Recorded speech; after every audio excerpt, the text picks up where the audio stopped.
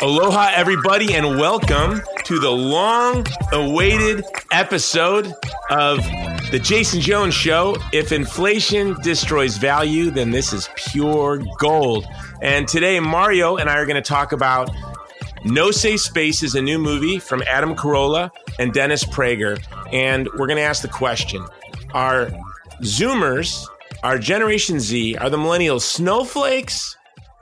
Or are the young clamoring to stay in their safe space? Or are the young people looking for a safe space for once in their life? And I argue they're not snowflakes at all. They just want to find a safe place.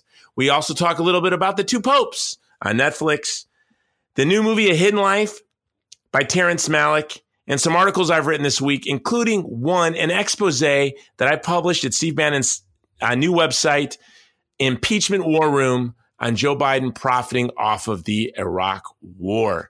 So sit back, relax, whatever you're doing, gridlock, traffic, working in the garage, lifting weights.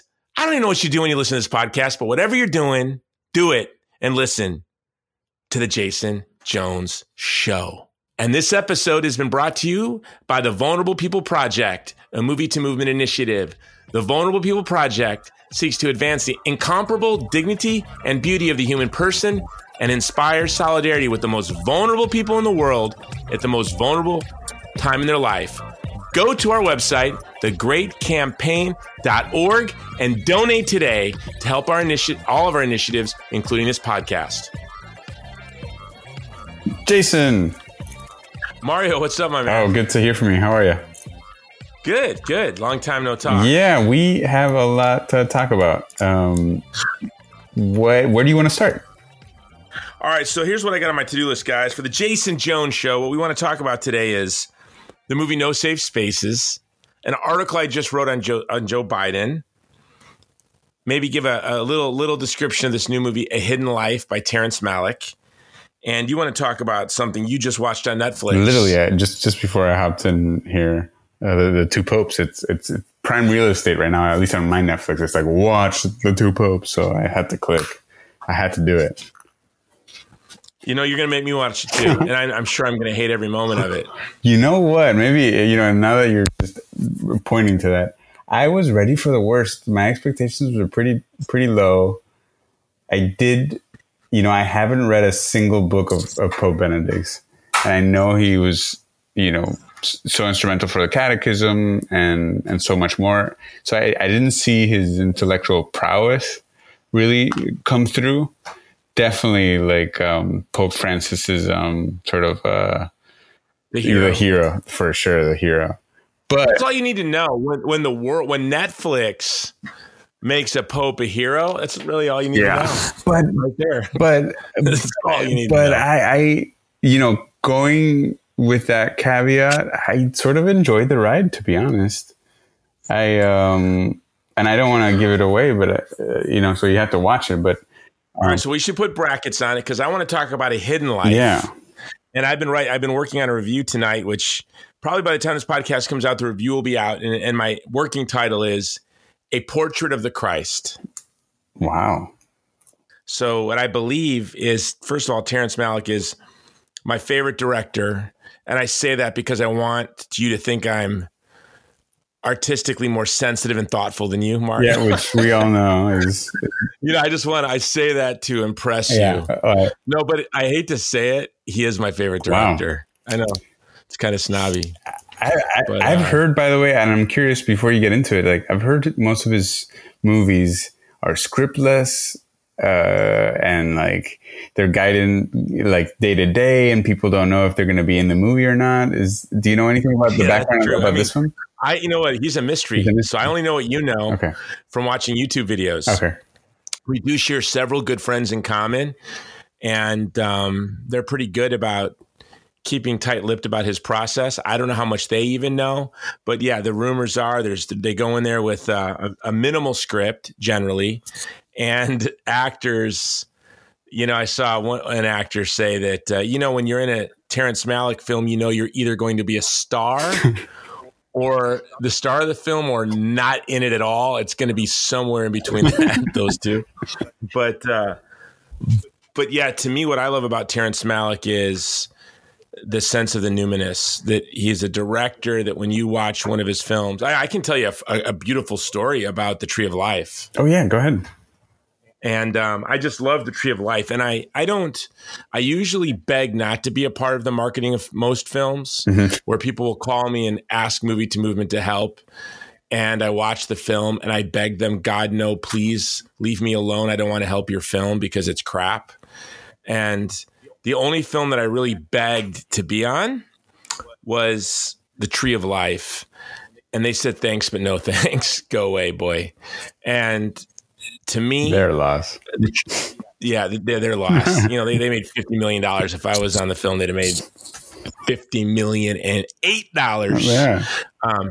But The Tree of Life to me was to the first person of the Trinity what the Passion of the Christ is to the second, if that makes any sense. Go watch Tree of Life. But I have two Tree of Life stories that just, I think, convey how beautiful the film is.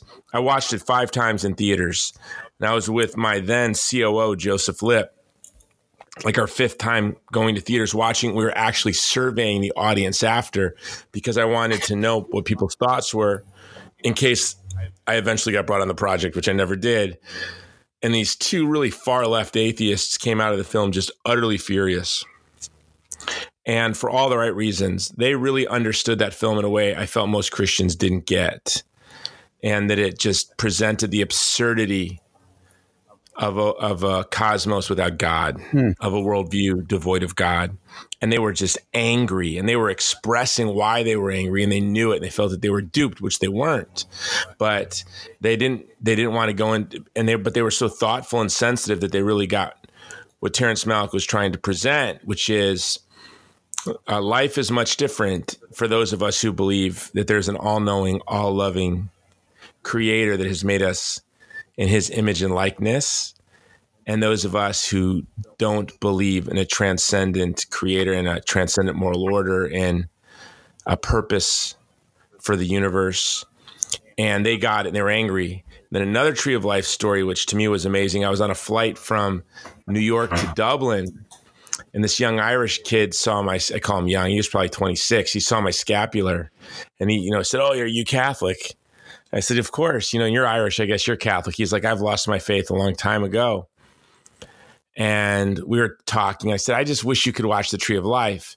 And I have to say, I had been upgraded to first class, so we were in first class. And they had these huge screens in the back of the seats in front of us. We had these huge screens, and there were like 100 movies.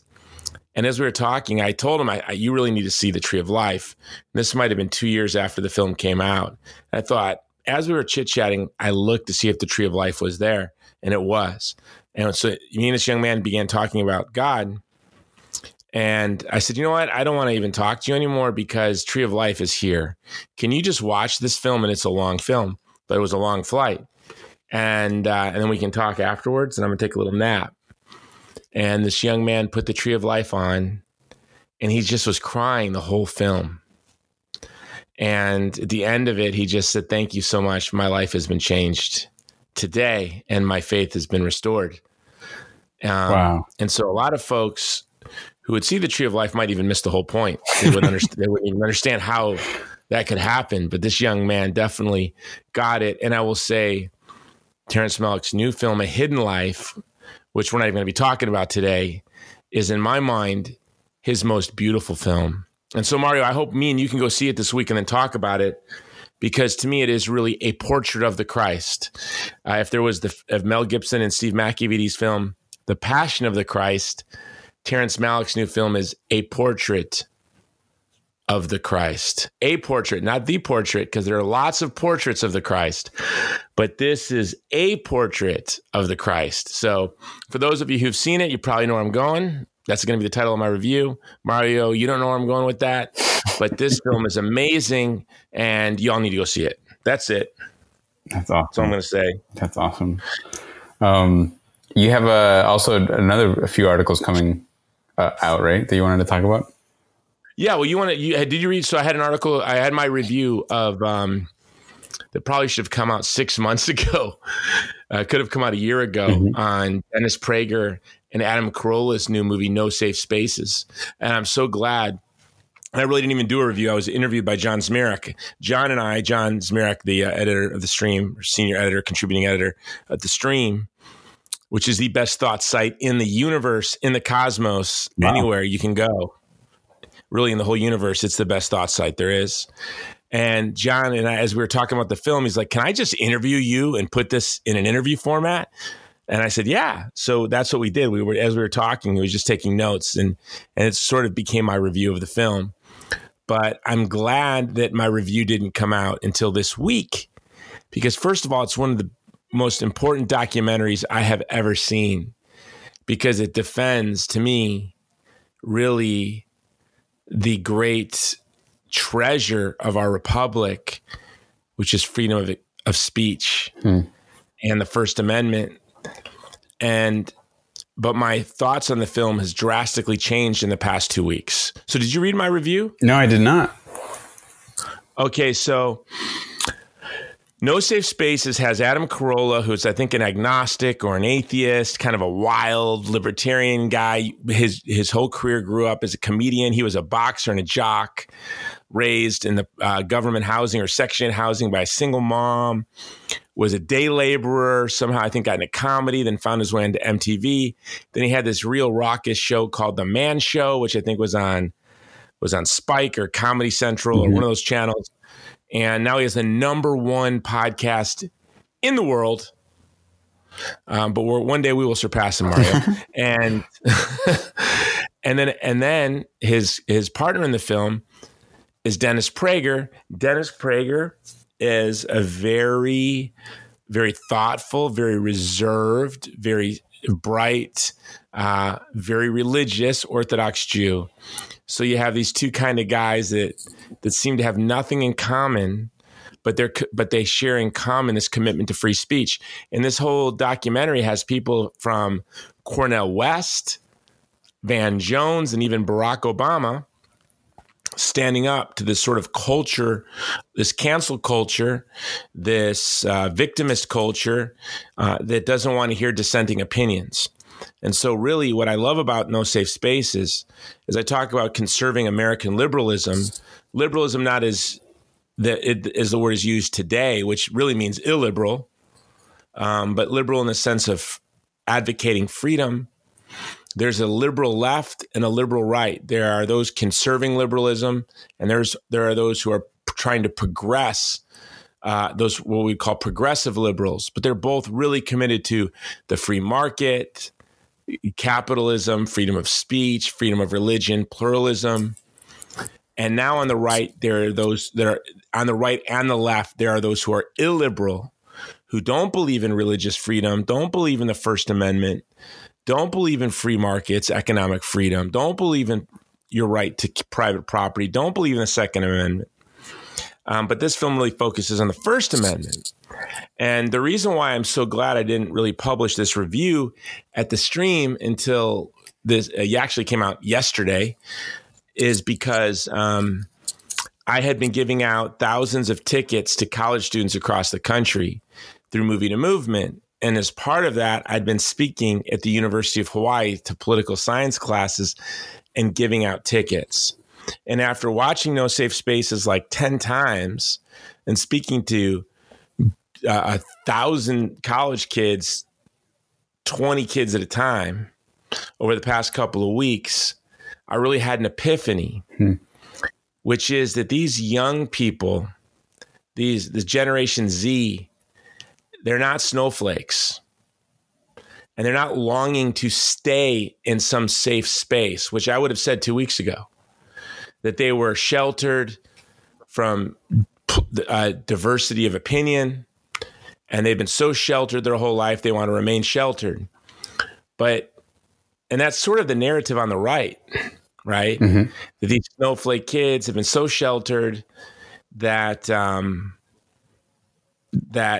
call them snowflakes. Then on the left, the ideological left, I'm not talking about the young people themselves, they actually do want to shelter young people and everyone else from the ideas that people like you and I want to share. Mm-hmm. So it makes sense that we would want to say that.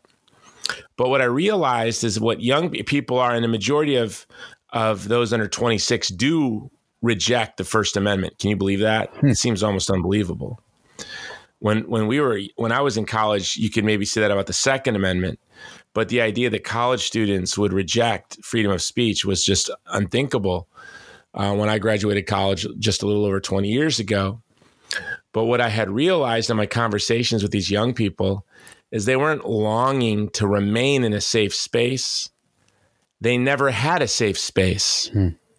See, Mario, because if you're under 27, you're more different from a 30-year-old. If you're 22, you're more different from a 27-year-old than you are, or I should put it this way: a 27-year-old has more in common with me, maybe more in common with the Mycenaeans than they do with the 19-year-old, because those 26 or so and younger have had to experience something no young person has ever had to experience in the history of the human family, which is that when you and I were kids, Mario, I don't know about you, I got picked on.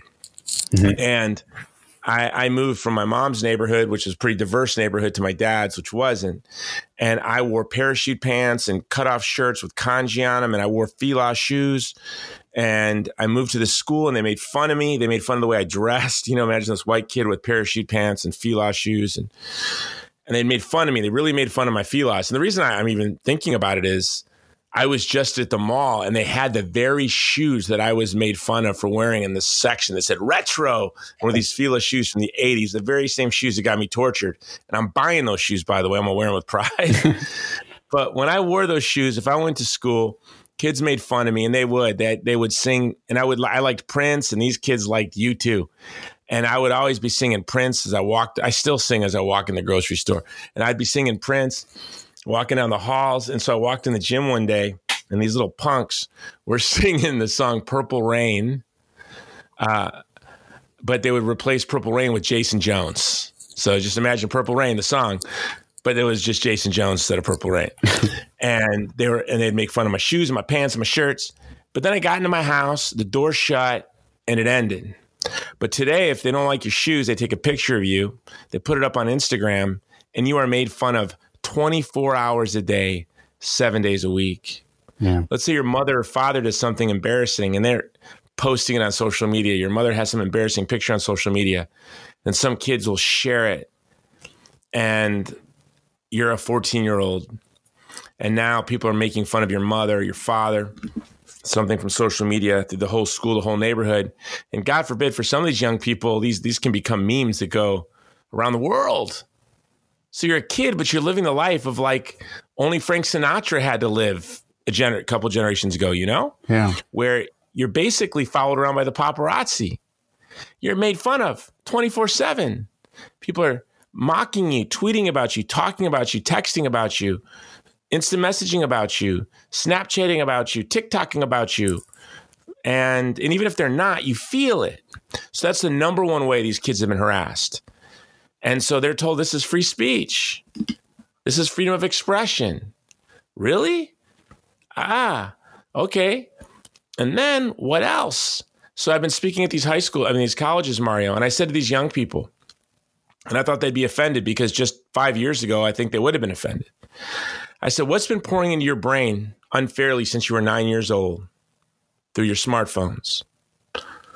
Do you know they didn't miss a beat? That's incredible. They said, It's incredible. They didn't miss a beat. They said pornography. One kid shouted, I plead the fifth. And they all just shouted pornography. And I said, it's unfair to you that your moral imagination was invaded at 9 years old, 10 years old, 11 years old through your smartphones with the worst kind of pornography. Destiny De La Rosa, a friend of mine, her daughter at a party, she's in sixth grade, just last week, and she wrote about this for the Dallas Morning News. They were watching rape porn. What? Sixth graders on their phones. So, what I realized was Generation Z is very different than the millennials. And you can see it on TikTok where they express this. They call anyone over the 26 years old boomers. Okay, boomer. Okay, whatever, boomer. They're Zoomers and everyone else is a boomer. And I realized that is a very good demarcation point. You could really just divide United States into two generations at this point. Wow.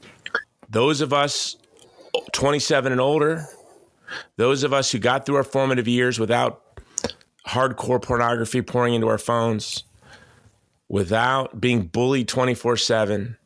And so this is maybe kind of long-winded, but that's why I love podcasts but this is what I want to say, Mario. Mm-hmm. We need to defend the First Amendment because the First Amendment is meant to protect political speech. But instead, they allow bullying, they allow pornography, but they literally will deperson you for certain political positions because they don't want people to feel unsafe. Yeah. Well, these young people feel unsafe, but they're young and maybe they can't express what makes them feel unsafe. Is it me saying that I support a border wall that makes them feel unsafe? Is that what makes them unsafe? Is it me saying that a child in the womb should have legal protection from the violence of abortion? Is that what makes them feel unsafe? Or is watching rape porn at a 6th grade birthday party making them feel unsafe? Is being bullied 24/7 on Instagram making them feel unsafe? So they're not rejecting the First Amendment. They think they are. We think they are. They're rejecting actually the rulings of these leftist courts that have inflation destroys value, that protect animated porn of child rape and say that's freedom of expression. But you can be depersoned on Facebook. I was literally depersoned on Facebook for a month for making a video saying that I think Ellen DeGeneres is a beautiful human being. There's no hyperbole here, Mario. This is what I said. You remember? I made a video saying I think Ellen DeGeneres is a beautiful human being. And I think it's repulsive that people on the left are calling her a sellout for expressing forgiveness and thoughtfulness and kindness to Kevin Hart for a joke he made in 2012. That's all I said. And I was literally, you have violated Facebook's terms of service. For a month, I was suspended. Just this week, I wrote an article on Joe Biden. I'd like to maybe talk about it, on Joe Biden's family getting over $1 billion contract, a building contract in Iraq following the disastrous foreign policy of the Obama administration to rebuild houses that were destroyed because of our policy decisions.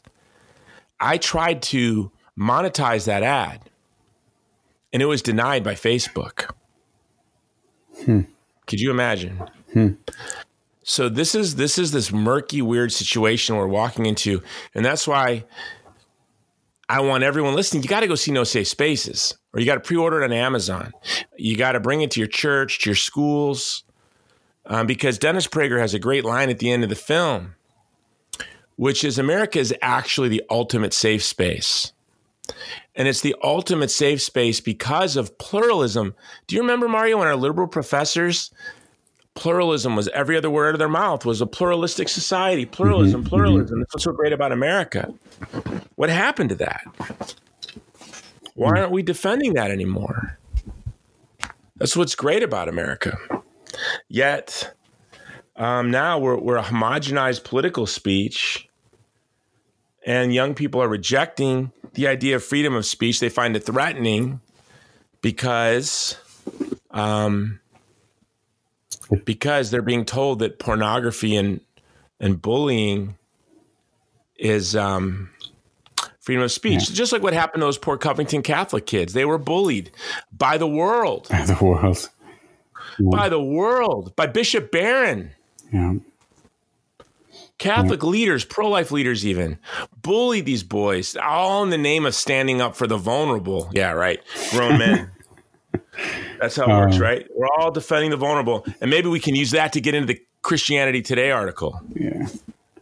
Right. Another example of pretending you're standing up against a big bad bully when you're really just standing with the gods of the age. Yeah. Hey, Jason, did that insight about them not growing up with safe spaces, was that explored in the documentary?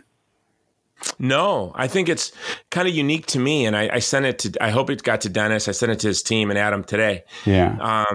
It really came to me in the middle of one of my speeches. And I looked out at the young people and I said, guys, this is how it came about. I was talking to the young people. I was scheduled to speak on the Vulnerable People Project.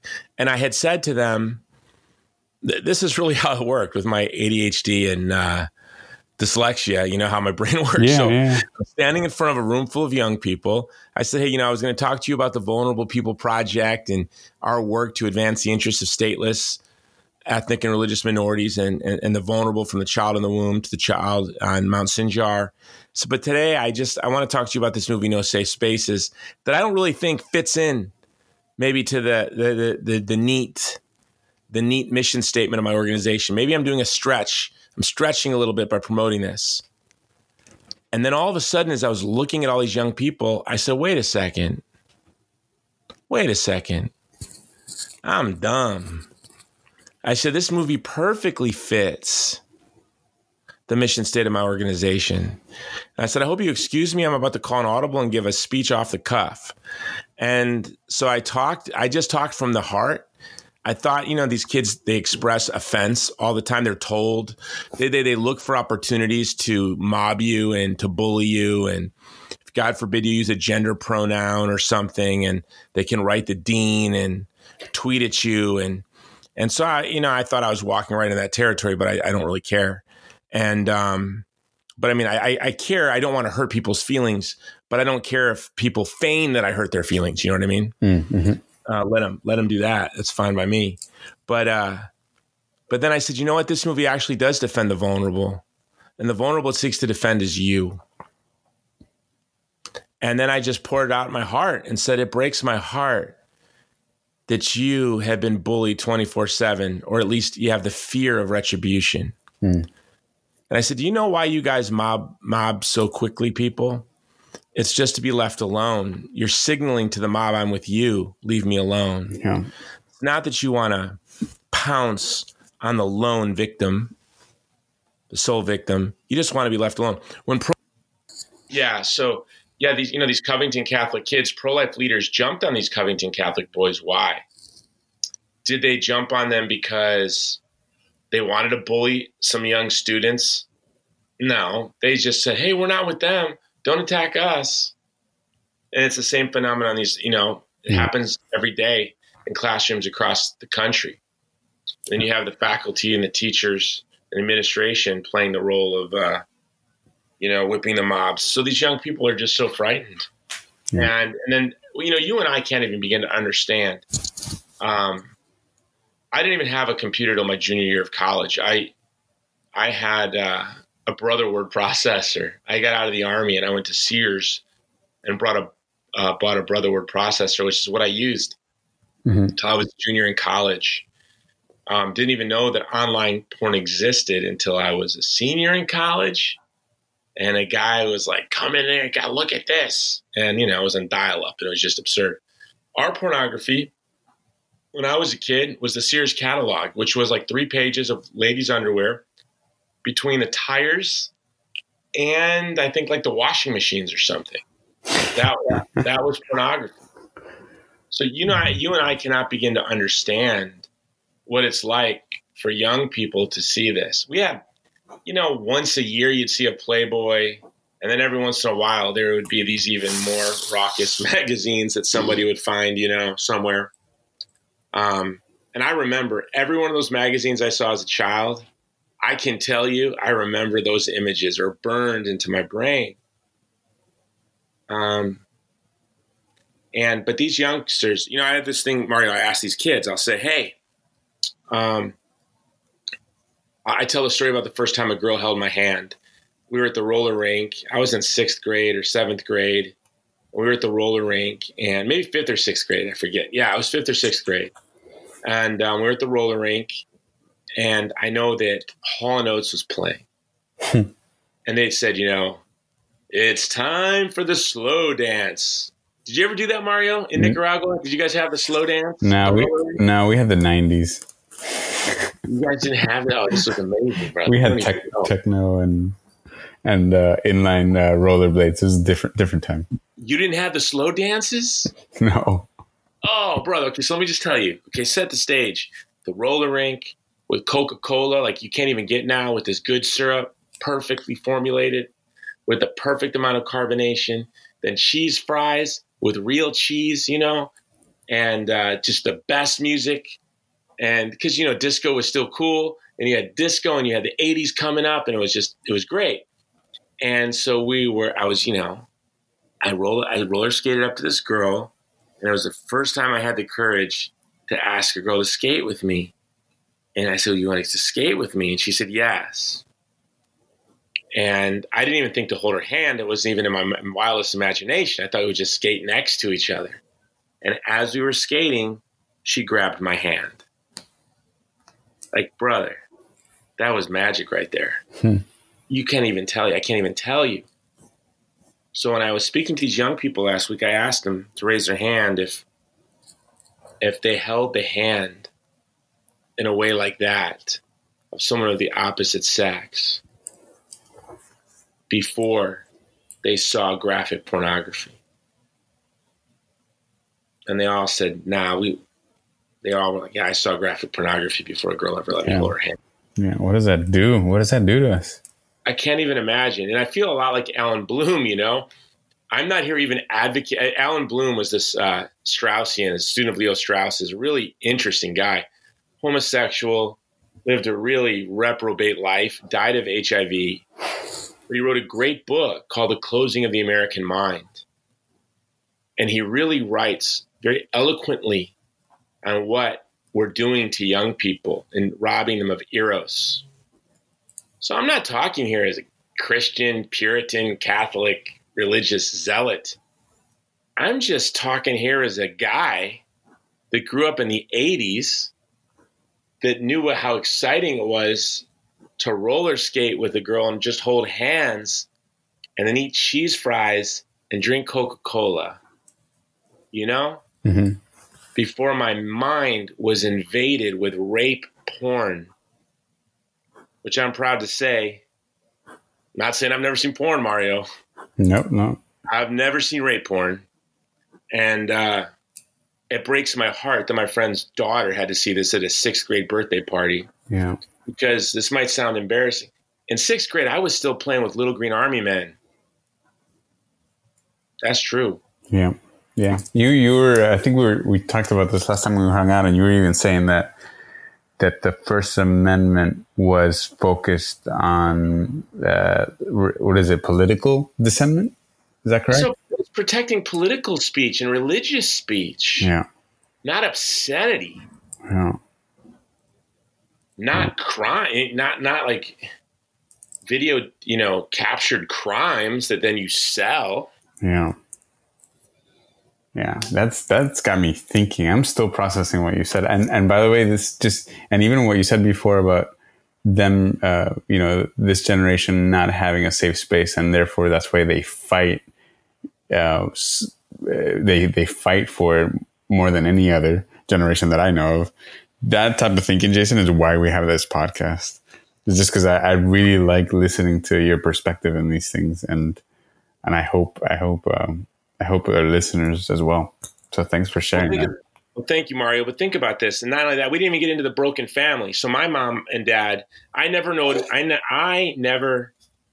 it's like. So my kids love to sleep in between us, right? Like every night, 1, 2, 3, 4, or all the above, 5 kids will come into the room, and I'll wake up with 1, 2, 3, 4, 5 kids on the bed, on the floor, around the bed.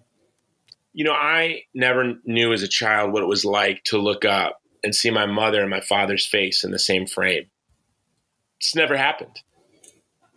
Never in my life did I look and see my mom and dad at the same time, right? Mm-hmm. And that's kind of crappy, Yeah. I never even thought about it as a child. I never thought about it until I was a parent. And I just see how happy my kids are when they get between me and my wife and look up at us and they see us both at the same time. Mm-hmm. Well, that's just status quo now. Yeah. Right? It's just status quo for children not to have a mother and a father in their home. Is it over 50% of the population? Yeah, definitely. For everybody? Some demographic groups, well over 50%. Yeah. And so that's not having a safe space. Then mommy and daddy have new boyfriends and girlfriends, and then they break up. And then breakup comes with like emotion and anger and sorrow, and mom's crying, dad's crying, plates are flying. Now the kid's alone in his room with his phone, and he's lonely, right? Insecure. And now, bam. So of course they want a safe space, and they're not snowflakes. There's some kind of like they're hardened warriors in a way. Yeah. But we need this Gen Z to really understand that the beautiful gift they were given with this constitutional republic, and how the Bill of Rights and our Constitution and the Declaration of Principle are treasures, and they're the foundation, the key to a safe space, a real safe space. And then something else when I was watching this film, which I put in the article, and I think you met my buddy Uday. Yeah, in Dallas. Yeah, so something my buddy Uday said, who, he developed new technologies for Saddam Hussein, right? He was just a scientist. And I think he was developing drones. And during the U.S. invasion, he was so excited because he thought he'd get to work for NASA or Google or something, But of course, they never even let him come to the United States until the time you met him. And he came for my friend's father's funeral. And I think we were speaking at SMU when you met him. And he said something to me which was just so beautiful. I said, what was most surprising to you about the United States? And he said, well, two things. Number one, I never have felt more welcomed or more at home anywhere in the world.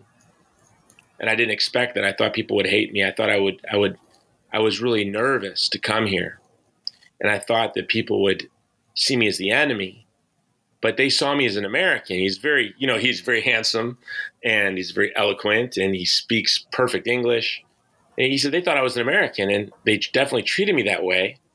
No one made me feel like an outsider once.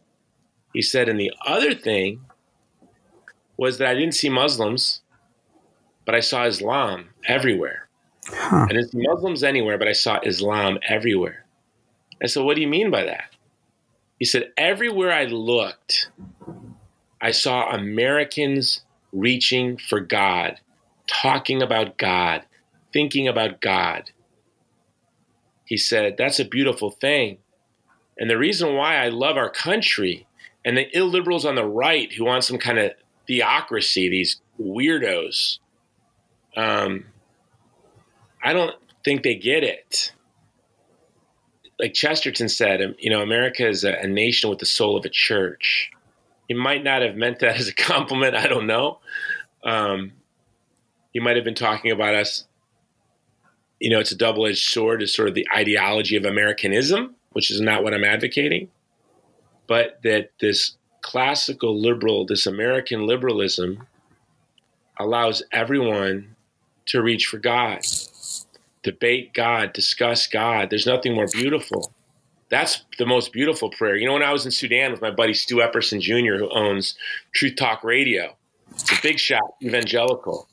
We would be sharing the gospel of Jesus Christ with Muslims all day and building wells and inspecting wells, me and Eduardo Verastegui and other friends and Stuart. And so Eduardo and I were the only Catholics in the group. Can you believe in the hot Sudan sun, we would be working hard all day, exhausted, but then we would talk and debate God as Christians, Protestants and Catholics, Mary, intercession of the saints, the Eucharist, apostolic succession, contraception, all these things until the sun was rising, and it would get heated.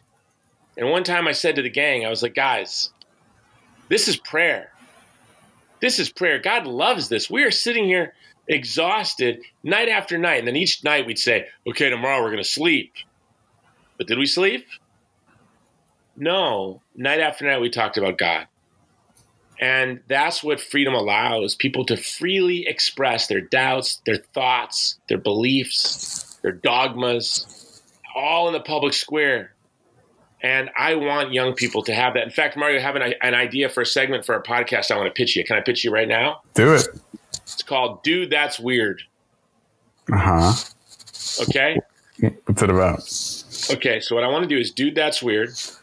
I want to have people on from different religions and I'm going to ask them to tell me the strangest teaching of their faith, the weirdest thing. And I'm, whatever they say, I'm sure I'm just going to say, dude, that's weird. Right? This is just in my head, spitballing here. Like, so for us as Catholics, it would be the Eucharist, right? Mm-hmm. I mean, that's weird. Extremely weird. We won't get into it now. We'll save it for a whole episode. We can have someone on, who speaks clearly, not Bishop Barron, maybe Taylor Marshall or somebody who would express clarity, try to express the Eucharist in a way that's really would be most offensive. We, with no usage of obscure language. We're not seeking to be opaque. We want clarity. And then when you express what the church teaches on the Eucharist clearly, the response is, bro, that's weird. So I want to have LDS members, Jews, Muslims, Scientologists, people from every religion. I want to know their strangest belief, because at the heart of it, atheists, at the heart of it, metaphysics is weird, right? Like when you get down to these things, it's weird. There's nothing, no religion is devoid of this. So let's not use it as a cheap shot, right? I know some things about Mormonism that we could say that sound pretty strange. Well, the Eucharist sounds pretty strange. Yeah. And so I just want, let's get the strangest things out, and then let's hear them out. Yeah. Because it might sound strange to us, but then when they express themselves, we might go, wow, that's not as strange as it sounds. Like the Eucharist, especially like as a Girardian myself, when I look at the Eucharist through sort of the writings of Rene Girard, it starts to make like a real sense. But anyways, that's what our society gives us. And that's what I want our posterity to have. And that's why this movie, No Safe Spaces, to me is so important. Because I don't want it to die with us. When I was in college, we would stay up, and I was an atheist in college, a very aggressive atheist. And thanks be to God, I was able to express all these ideas I had, and then my Christian friends could push back and challenge me, and it eventually pushed me in the direction of becoming a Christian myself. Imagine if the Christians didn't feel safe to challenge me. That's right. Man, I gotta watch that movie. Is it playing in these parts? Yeah, it's Adult Cannery. I'll go with you. Okay. Movie to Movement's purchased thousands of tickets in the past month. We should go see that, and I'm probably going to go see A Hidden Life 2 or 3 times this week, just because I really want to get this article right. Okay. Well, I review right. Let's find a time. And regarding your segment, the dude that's weird, that also reminds me that maybe you should start inviting people of other faiths into the podcast. So that could be a series on its own, just friends from other faiths. Yeah, right. Yeah, so it's a good idea. Maybe 2020 goals. Yeah, 2020 goals. We're gonna do it. People don't want to keep us. We keep saying we're gonna become regular. You've got a big company, a new young family, and we've got this big movie coming out. Yeah, I really want to do that. Partly the podcast is an opportunity for me to have somebody on that wouldn't say, hey, can I have an hour and a half to my LDS friends? Can we have an hour and a half conversation on the infinite regress or on Kolob? Yeah. They're going to say, no. Hey, I have a segment on my podcast called Dude, That's Weird. We look at all religions and things that are the most uncanny about them. For example, in my own faith, we talked about the Eucharist. And anyone who's not Catholic who knows anything about the Eucharist is going to be like, yeah, that's really weird. And I do not want to do pot shots. It's the exact opposite. I think that there's probably some really deep thinking that goes behind things that we can use, that we use in conversations to sort of undermine other faiths. But if we were to allow them to express themselves clearly and honestly, there might be some insights in there that we can learn from. I like that. We should start scheduling and getting those done soon. Yes, sir. Sir. The Christianity Today article, I was curious. Maybe we can wrap it around there. You sort of mentioned it, but I'm just curious if you think that's just like a miss from that magazine, or if you know. Okay, before we get to the Christianity Today magazine, can I ask you a question? Yeah. All right. Have you ever been forwarded an article from Christianity Today in your life? No. No, I haven't. When I was an atheist, no one ever said, hey, Jason, you need to read this article from Christianity Today. That has never happened once in my life. When I was an atheist, no one said, this article is going to really influence you. In my 30 years in the culture war, no one has ever said, Jason, you got to read this article from Christianity Today. When I was opposing the invasion of Iraq, saying it's going to expose Christians to genocide, no one said, hey, there's this powerful article in Christianity Today also standing up against President Bush. No, I just have never, ever been sent an article from Christianity Today. So, by the way, Mario, I think my good mic just jumped back online. This is so frustrating. So for those of you listening, if you notice, we're coming in and out of mics. Apologize. We don't know what's going on there. Yeah, but, stay with this microphone, whatever you're doing. Just keep going. I didn't do anything. Like it literally just all of a sudden I started seeing that the good mic popped back on. I didn't touch anything. So here's my thought about the Trump article. So what we're talking about now, you guys already know, is that Christianity Today came out with an article that was really piss poor, that made no points. By the way, if you're listening to this and you don't know, I'm not a huge Trump fan. I'm not an ever-Trumper, right? I made a video when Trump won the nomination saying I will not endorse Trump. Who I vote for is my business. Leave me alone.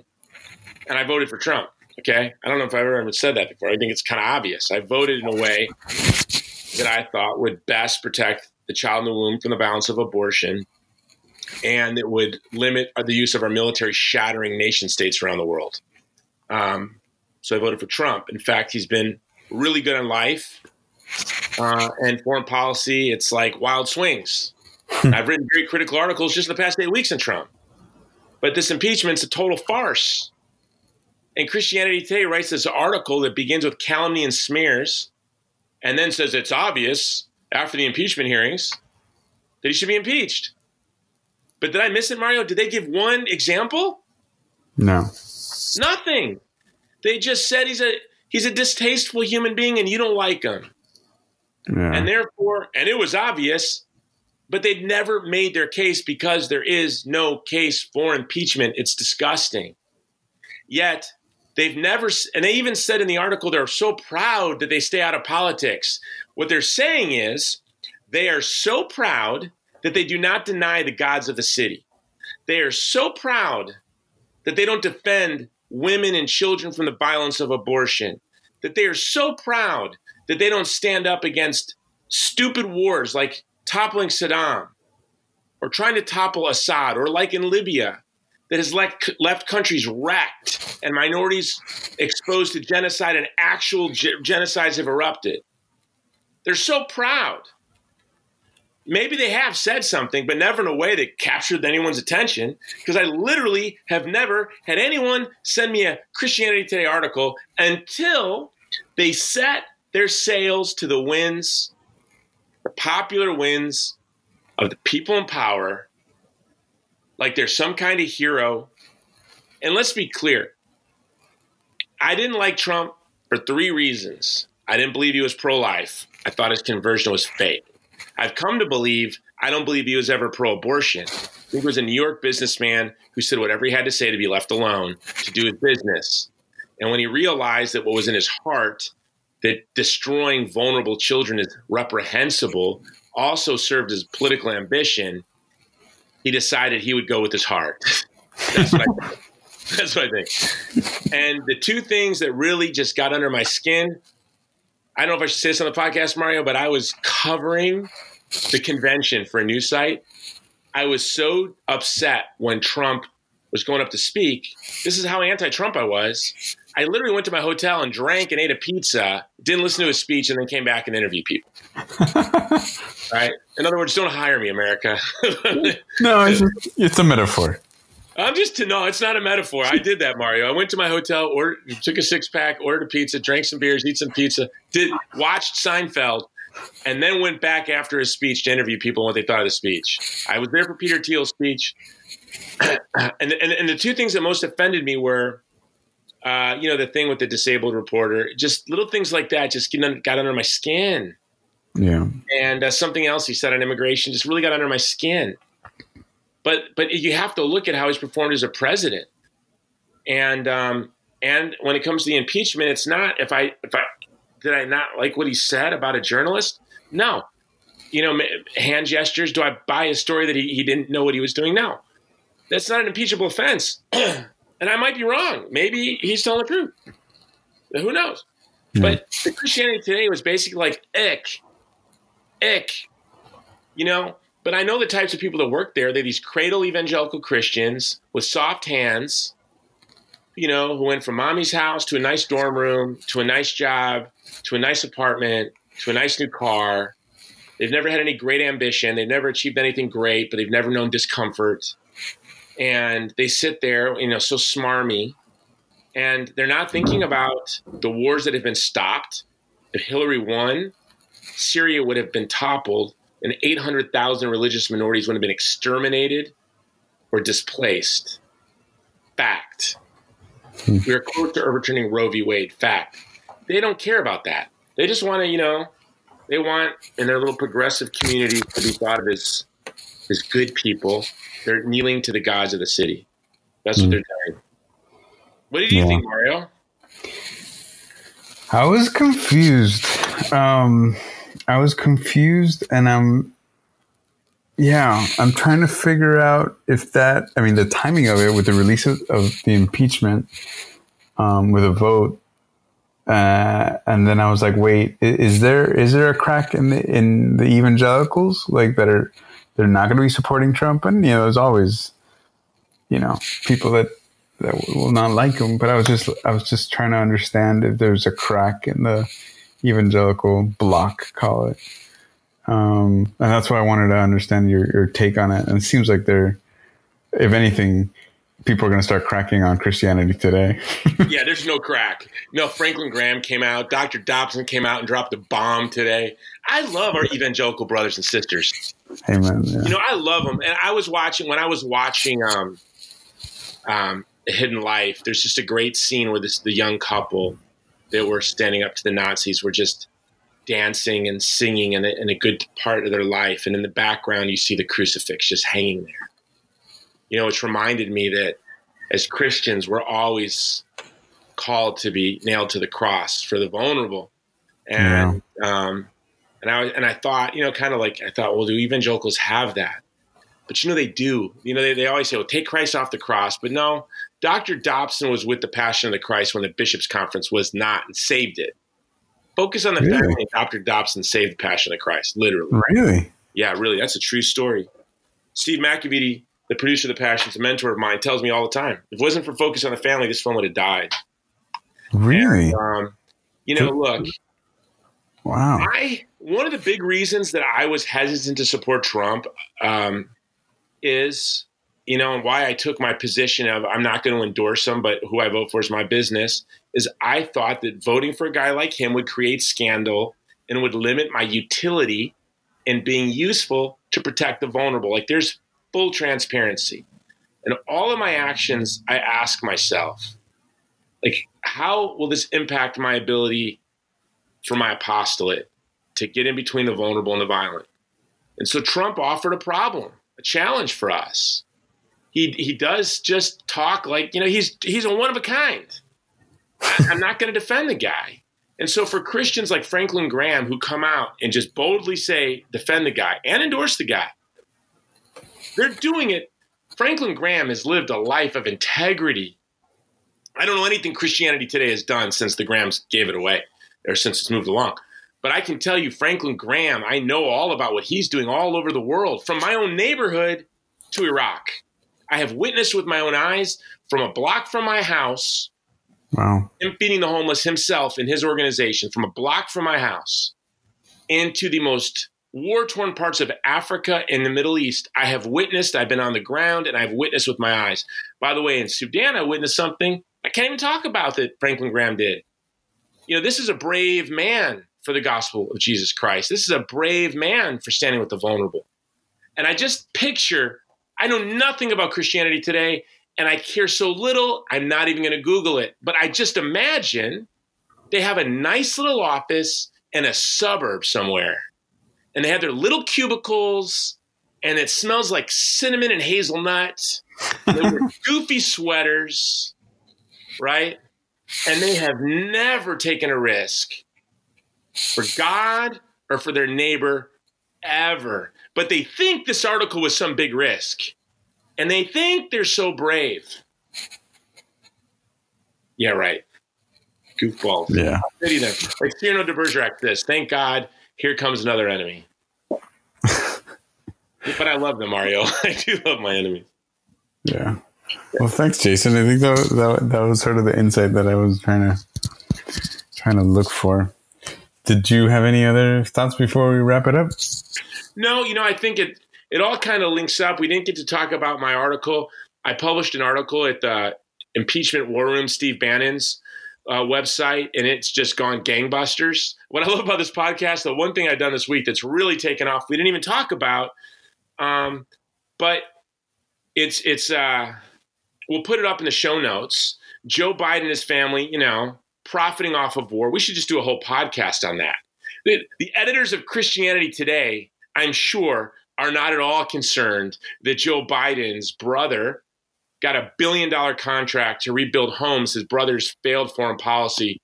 Joe Biden's foreign policy, Obama's foreign policy led to the decimation of the Nineveh Plains. And then his brother gets a contract to rebuild those very places, $1 billion contract. I'm sure Christianity Today isn't worried about that. You know what, Jason, how about when we record the intro, you can just talk a little bit about it so you can just point to it. Yeah. I'll do that. All right, Jason. Well, thanks so much for the hanging out, and I look forward to the next few episodes for next year. All right, brother. We're gonna get a system. We're gonna get processes. We're gonna make this a thing. It's gonna be great. It's gonna be great. Amazing. It's gonna be perfect. All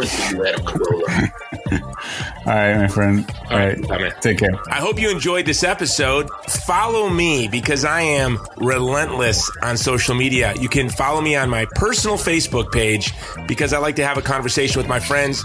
You are my friend.